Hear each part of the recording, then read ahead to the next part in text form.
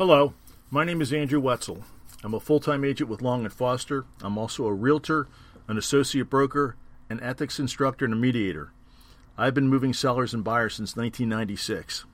Thank you for taking the time to listen to this podcast. Today's topic is, what is the purpose of a price reduction? Let me start with an analogy. I'm a football fan, and I find it fascinating that the game has gotten so complicated that coaches roam the sideline with huge color-coded charts telling them what to do in various situations. For example, after scoring a touchdown, should they try a 2-point conversion or just kick the extra point? Many real estate agents seem to have a mental chart that they use when a house is not selling.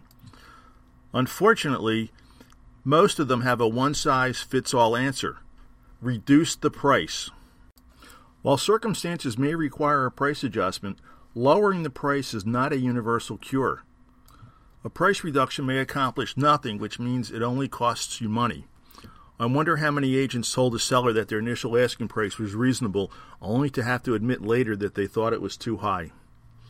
To be effective, any price reduction has to accomplish one of two things. Doing both is even better.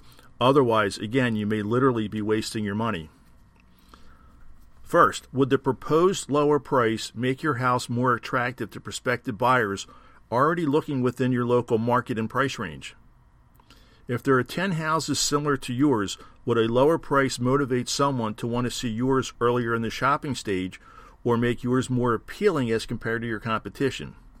For example, if your current price is $259.9, what's the next lower priced house?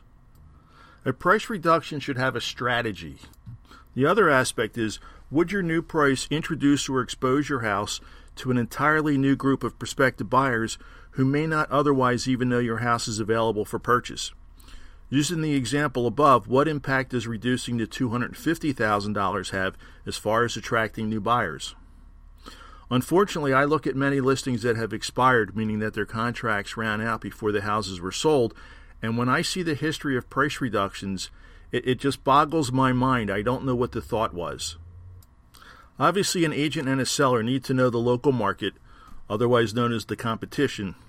Reducing the asking price costs real dollars, which may impact the seller's plans. That being said, a seller should be able to discuss strategy and make or not make an informed decision before giving up their hard-earned money. Simply lowering the asking price, especially if the real issue is poor or ineffective marketing, may not change anything. If the marketing is ineffective, meaning that agents and buyers are not able to find your property in their search results, few, if any, may even know you lowered your asking price.